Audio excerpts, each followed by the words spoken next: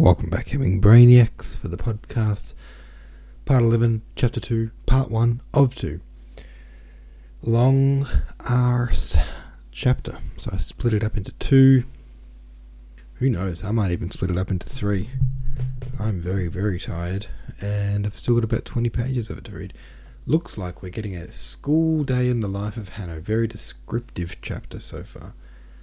So descriptive. Too descriptive, may I say.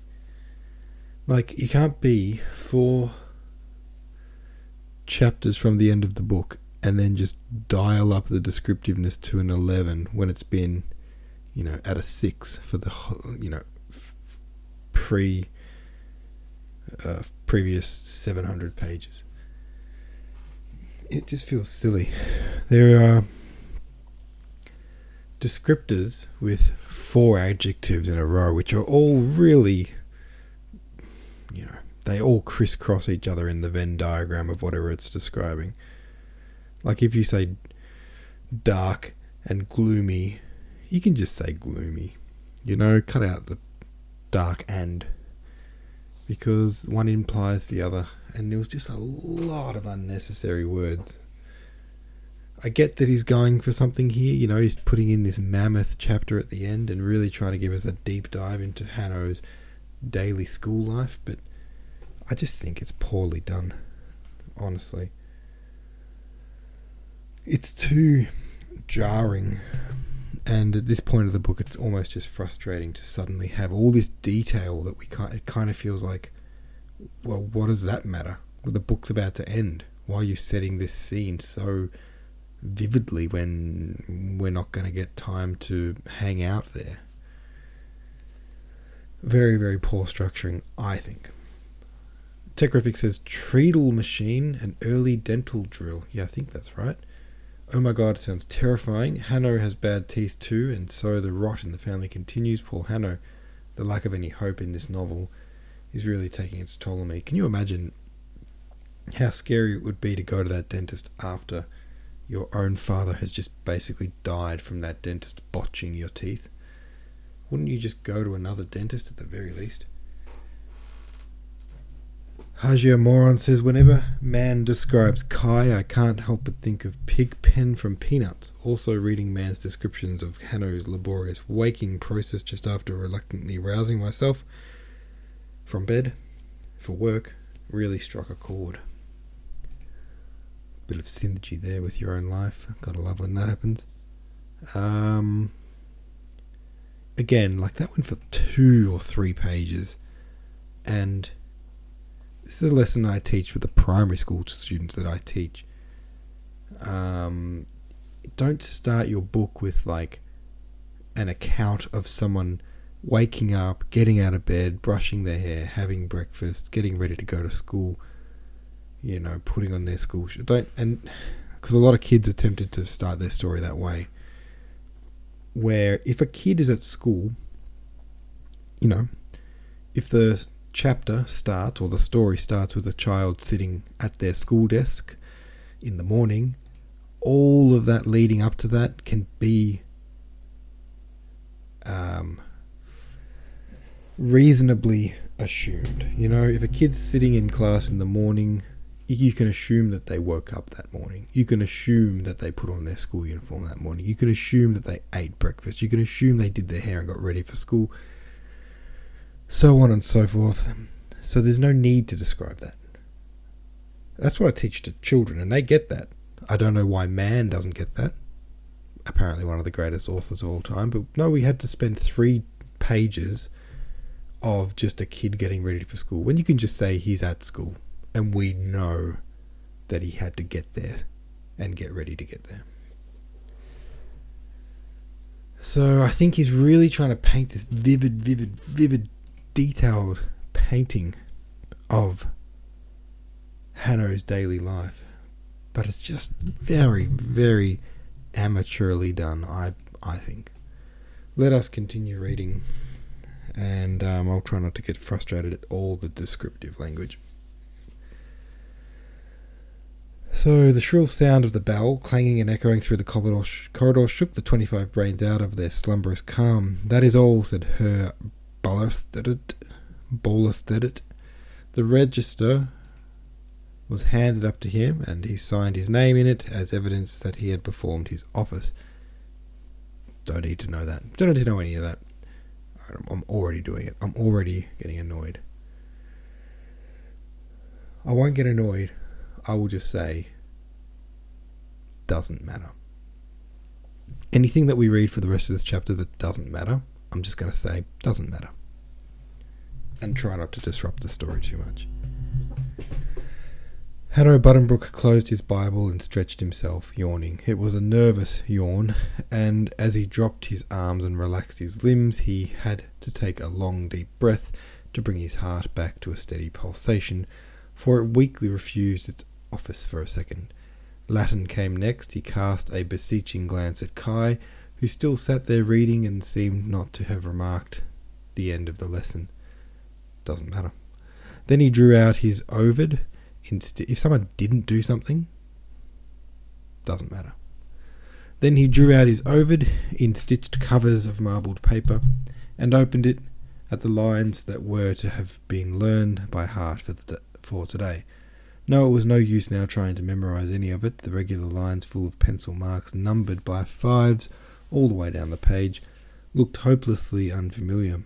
He barely understood the sense of them, let alone trying to say a single one of them by heart. And of those in today's preparation he had not puzzled out even the first sentence. What does that mean? Desiderant patula jovis arbor glandes, he asked in a despairing voice. Turning to Adolf Totenhaupt, who sat beside him working on the register. What? Asked Totenhaupt, continuing to write. Doesn't matter. The acorns from the tree of Jupiter. That is the acorn. No, I don't quite know myself. Tell me a bit, Totenhaupt. When it comes to my turn, will you, begged Hanno, and pushed the book away. He scowled at the cool and careless, doesn't matter, one of those two adjectives doesn't matter, nod Totenhaupt gave by way of reply. Then he slid sidewise off the bench and stood up. Doesn't matter. One of those descriptions. If you slid off the bench and stood up, you just stood up. If you slid off the bench and stood up, you just stood up. Just cut out one of those two things because you've said the same thing twice. The scene had changed. Herr Ballastar had left the room, and his place was taken by a small, weak, enervated little man who stood straight and severe on the platform. So he was small and little. I just want to point out those two adjectives are in that description. He was small and he was little. What are we doing here? What are we doing here? We've only got so many seconds of life, you know. Why are you making us read the same word twice? His place was taken by a small, weak, enervated little man. You could just say enervated or weak. Any one of those. Just choose one.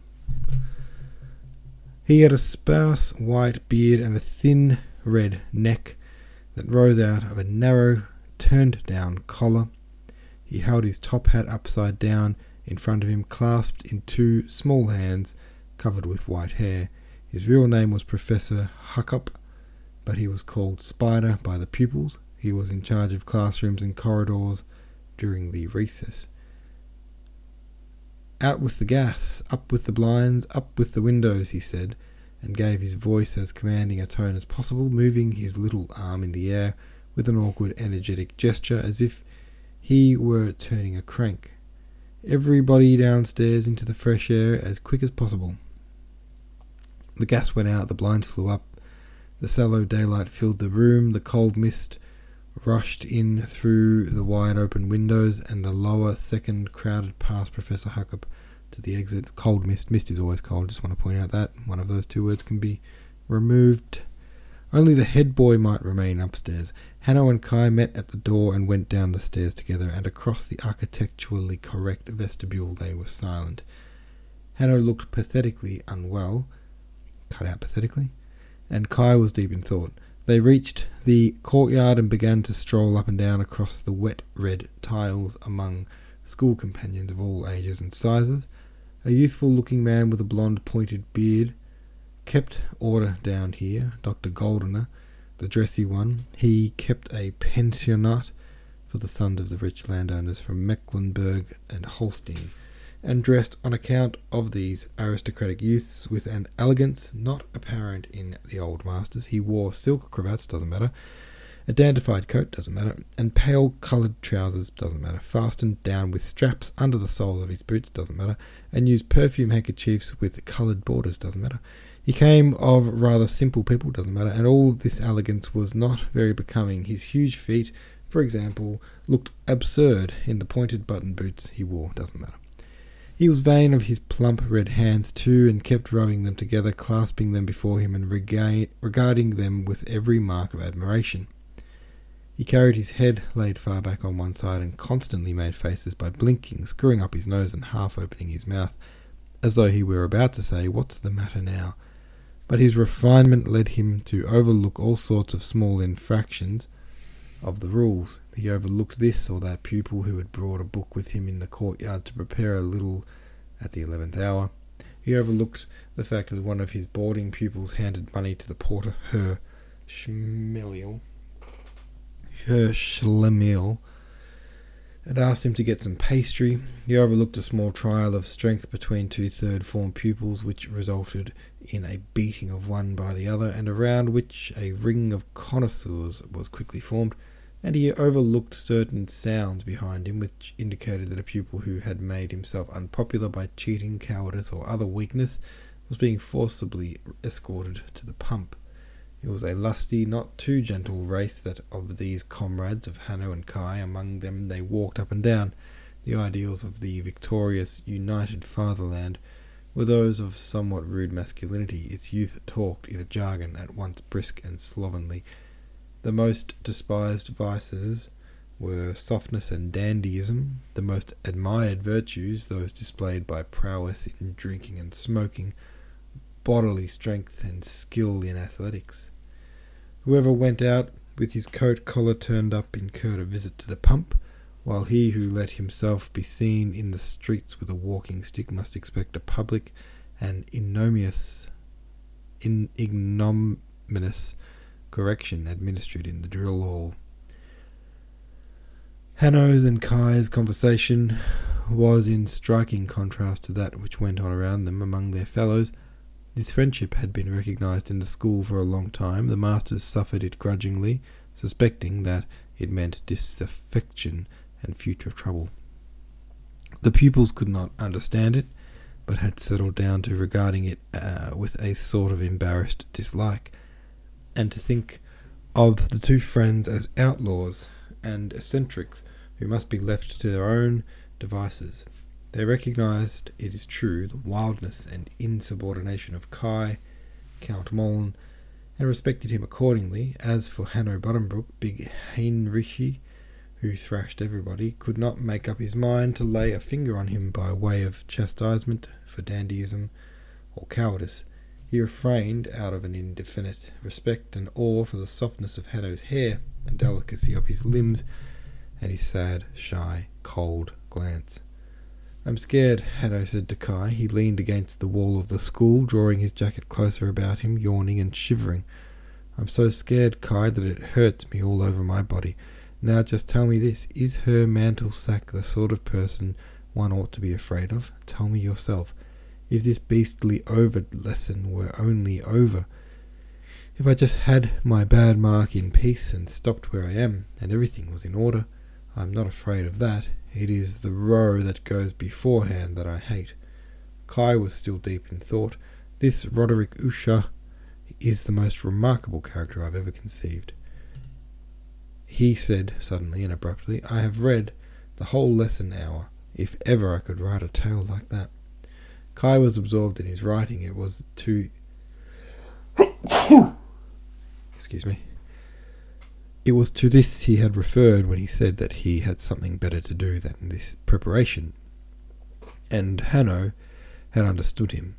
Attempts at composition had developed out of his old propensity for inventing tales, and he had lately completed a composition in the form of a fantastic fairy tale, a narrative of symbolic adventure, which went forward in the depths of the earth among glowing metals and mysterious fires, and at the same time in the souls of men a tale in which the primeval forces of nature and of the soul were interchanged and mingled, transformed and refined, the whole conceived and written in a vein of extravagant and even sentimental symbolism, fervid with passion and longing. Hanno knew the tale well and loved it, but he was not now in a frame of mind to think of Kai's work or of Edgar Allan Poe. He yawned again and then sighed, humming to himself a motif he had lately composed on the piano. This was a habit with him. He would often give a long sigh, a deep indrawn breath, from the instinct to calm the fluctuating and irregular action of his heart, and he had accustomed himself to set the deep breathing to a musical theme of his own or someone else's invention. "Look, there comes the Lord God," said Kai. "He is walking in his garden." "Fine garden," said Hanno. He began to laugh nervously and could not stop, putting his handkerchief to his mouth the while and looking across the courtyard at him whom Kai called the Lord God. This was Director Woolleek, the head of the school, who had appeared in the courtyard, an extremely tall man with a slouch hat, a short heavy beard, a prominent abdomen, trousers that were far too short, and very dirty funnel-shaped cuffs. He strode across the flagstones with a face so angry in its expression that he seemed to be actually suffering, and pointed at the pump with outstretched arm. The water was running. A train of pupils ran before him and stumbled in their zeal to repair the damage. Then they stood about, looking first at the pump and then at the director, their faces pictures of distress, and the director, meanwhile, had turned to Dr. Goldner, who hurried up with a very red face and spoke to him in a deep, hollow voice, fairly babbling with excitement between his words. This Director Woolleek was a most formidable man. He had succeeded to the headship of the school after the death, soon after 1871, of the genial and benevolent old gentleman under whose guidance Hanno's father and uncle had pursued their studies. Dr. Woolleek was summoned from a professorship in a Prussian high school, and with his advent an entirely new spirit entered the school. In the old days, the classical course had been thought of as an end in itself, to be pursued at one's ease, with a sense of joyous idealism. But now the leading conceptions were authority, duty, power, service, the career. The categorical imperative of our philosopher Kant was inscribed upon the banner which Dr. Woolleek in every official speech unfurled to the breeze.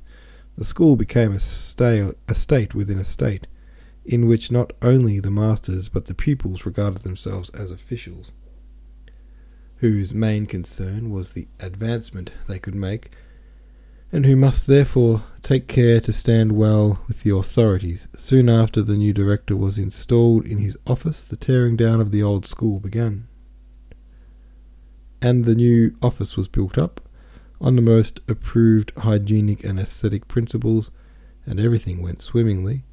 But it remained an open question whether the old school, as an institution, with its smaller endowment of modern comfort and its larger share of gay good nature, courage, charm, and good feeling, had not been more blessed and blessing than the new. As for Dr. Woolleek himself personally, he had all the awful mystery, duplicity, obstinacy, and jealousy of the Old Testament God. He was as frightful in his smiles as in his anger. The result of the enormous authority that lay in his hands was that he grew more and more arbitrary and moody. He was even capable of making a joke and then visiting with his wrath anybody who dared to laugh. Not one of his trembling creatures knew how to act before him. They found it safest to honour him in the dust, and to protect themselves by a frantic abasement from the fate of being whirled up in the cloud of his wrath and crushed forever under the weight of his righteous displeasure. The name Kai had given Dr. Woolleek was known only to himself and Hannah, and they took the greatest pains not to let any of the others overhear it, for they could not possibly understand. No, there was not one single point on which those two stood on common ground with their schoolfellows. Even the methods of revenge, of getting even, which obtained in the school were foreign to Hanno and Kai, and they utterly disdained the current nicknames, which did not in the least appeal to their more subtle sense of humour. It was so poor, it showed such a paucity of invention. To call thin Professor Huckop Spider and her Bolestedt cocky. It was such scant compensation for their compulsory service to the state. No, Kai, Count Mullen, flattered himself that he was not so feeble as that. He invented, for his own and Hanno's use, a method of alluding to all their masters by their actual names, with the simple prefix thus: Her Bolestedt, her Huckop. The irony of this, its chilly remoteness and mockery, pleased him very much. He liked to speak of the teaching body, and would amuse himself for whole recesses with imagining it as an actual creature, a sort of monster, with a repulsively fantastic form, and they spoke in general of the institution as if it were similar to that which harboured Hanno's uncle Christian. Kai's mood improved at the sight of the Lord God, who still pervaded the playground and put everybody in a pallid fright by pointing with fearful rumblings to the wrapping papers from the luncheons which strewed the courtyard. The two lads went off to one of the gates, through which the masters in charge of the second period were now entering. Kai began to make bows of exaggerated respect before the red-eyed, pale, shabby-looking seminarists, who crossed over to go to their 6th and 7th form pupils in the back court, and when the grey-haired mathematics master, her teacher, appeared, holding a bundle of books on his back, with a shaking hand, bent, yellow, cross-eyed, spitting as he walked along, Kai said, "Good morning, old dead man." He said this in a loud voice and gazed straight up into the air with his bright, sharp gaze. Then the bell clanged loudly, and the pupils began to stream through the entrances into the building. Hanno could not stop laughing. He was still laughing so hard on the stairs that his classmates looked at him and Kai with wonder and cold hostility, and even with a slight disgust at such frivolity. There was a sudden hush in the classroom, and everybody stood up as Herr Professor Mantelsack entered. Mantelsack. He was the Professor Ordinarius, for whom it was usual to show respect. He pulled the door after him, bowed, craned his neck to see if all the class was standing up, hung his hat on its nail, and went quickly to the platform, moving his head rapidly up and down as he went. He took his place and stood for a while looking out the window and running his forefinger with a large seal ring on it around inside his collar. He was a man of medium size, with thin grey hair, a curled Olympian beard, and short-sighted, prominent sapphire blue eyes gleaming behind his spectacles.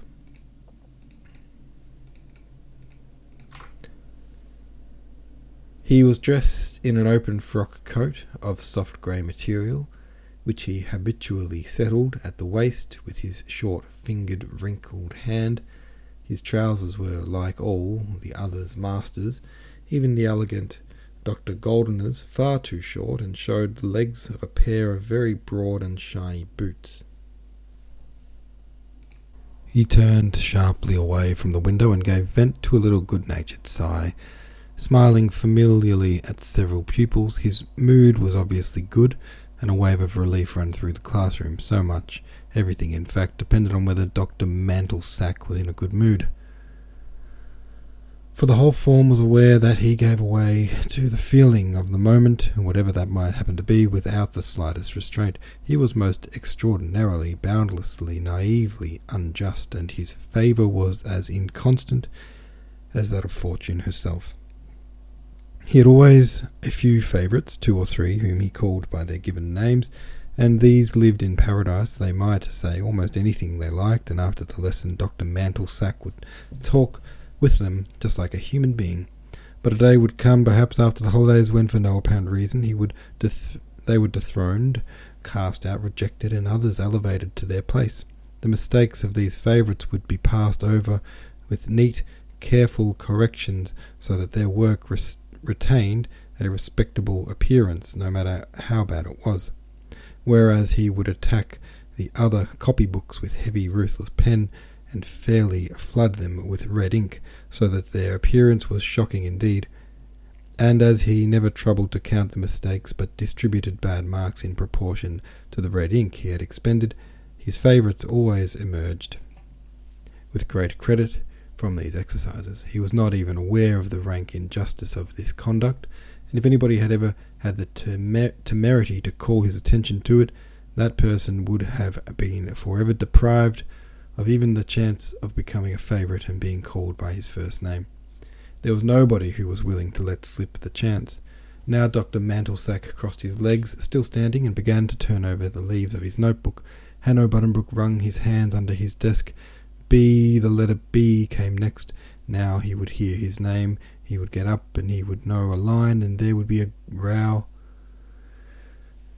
A loud, frightful catastrophe. No matter how good a mood Dr. Mantlesack might be in, the seconds dragged out, each a martyrdom. Buddenbrook, now he would say, Buddenbrook, Edgar, said Dr. Mantlesack, closing his notebook with his fingers in it. He sat down as if all were in the best order. What? Who? Edgar? That was Luders, the fat Luders boy over there by the window, letter L, which was not next at all. No, was it possible? Dr. Mantlesack's mood was so good that he simply selected one of his favourites, without troubling in the least about whose turn it was. Luders stood up. He had a face like a pug dog and dull brown eyes. He had an advantageous seat, and could easily have read it off, but he was too lazy. He felt too secure in his paradise, and answered simply, I have a headache yesterday and couldn't study. Oh, so you're leaving me in the lurch, Edgar, said Dr. Mantlesack with tender reproach. You cannot say the lines of the Golden Age? What a shocking pity, my friend. You had a headache? It seems to me you should have told me before the lesson began, instead of waiting till I called you up. Didn't you have a headache just lately, Edgar? You should do something for them, for otherwise there is danger of you not passing. Tim, would you like to take his place? Ludus sat down. At this moment he was the object of universal hatred. It was plain that the master's mood had all altered for the worse, and that Ludus, perhaps in the very next lesson, would be called by his last name. Tim stood up in one of the back seats. He was a blond, country-looking lad with a light brown jacket and short, broad fingers. Doesn't matter. He held his mouth open in a funnel shape and hastily found a place, looking straight ahead the while with the most idiotic expression. Then he put down his head and began to read, in long drawn-out, monotonous, hesitating accents, like a child with a first lesson book. Aurea prima sata es aetas. It was plain that Dr. Mantlesack was calling up quite at random, without reference to the alphabet, and thus it was no longer so imminently likely that Hanno would be called on, though this might happen through unlucky chance.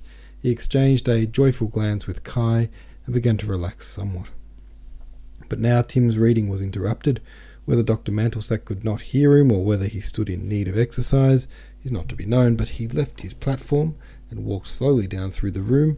He paused near Tim with his book in his hand. Tim, meanwhile, had succeeded in getting his own book out of sight, but was now entirely helpless.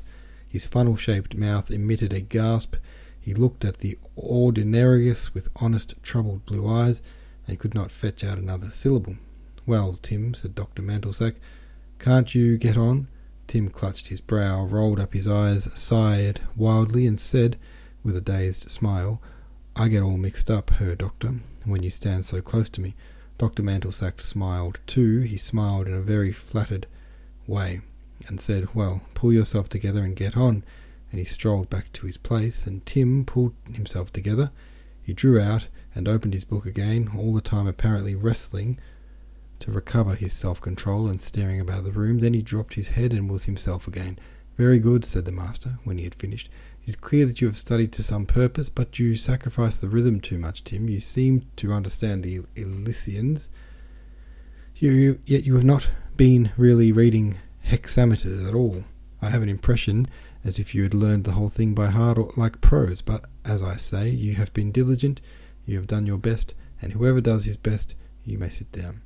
Tim sat down, proud and beaming, and Dr. Mantlesack gave him a good mark in his book, and the extraordinary thing was that at this moment, not only the master but also Tim himself and all his classmates sincerely felt that Tim was a good, industrious pupil who had fully deserved the mark he got. Hanno Buddenbrook even thought the same, though something within him revolted against the thought. He listened with strained attention to the next name. Mum, said Dr. Mantlesack again, or a prima. Mum, well, thank heaven, Hanno was now in probable safety.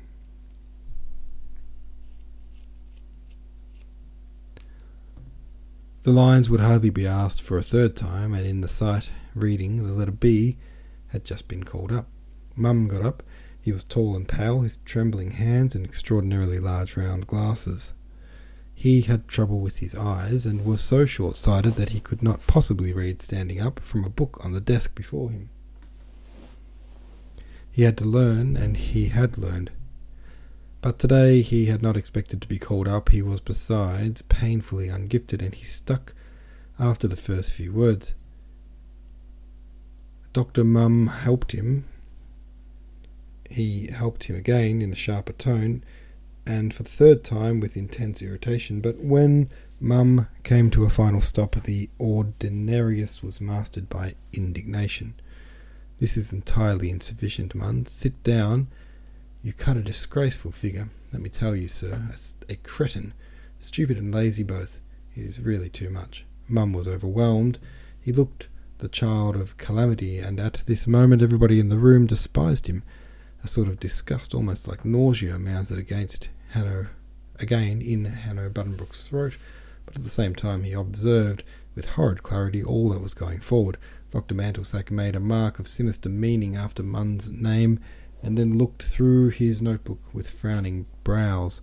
He went over in disgust to the order of the day and looked to see whose turn it really was. There was no doubt that this was the case, and just as Hanno was overpowered by this knowledge, he heard his name as if in a bad dream. Buddenbrook, Dr. Mantle had said. Buddenbrook. The scale was in the air again. Hanno could not believe his senses. There was a buzzing in his ears. He sat still. Alright, I'm going to stop there. I know I said I'm going to do this in 2 parts, but I'm actually going to do it in 3, because the chapter goes for like 40 pages. And it's just too much. Buddenbrook is about to read, and we're going to stop there.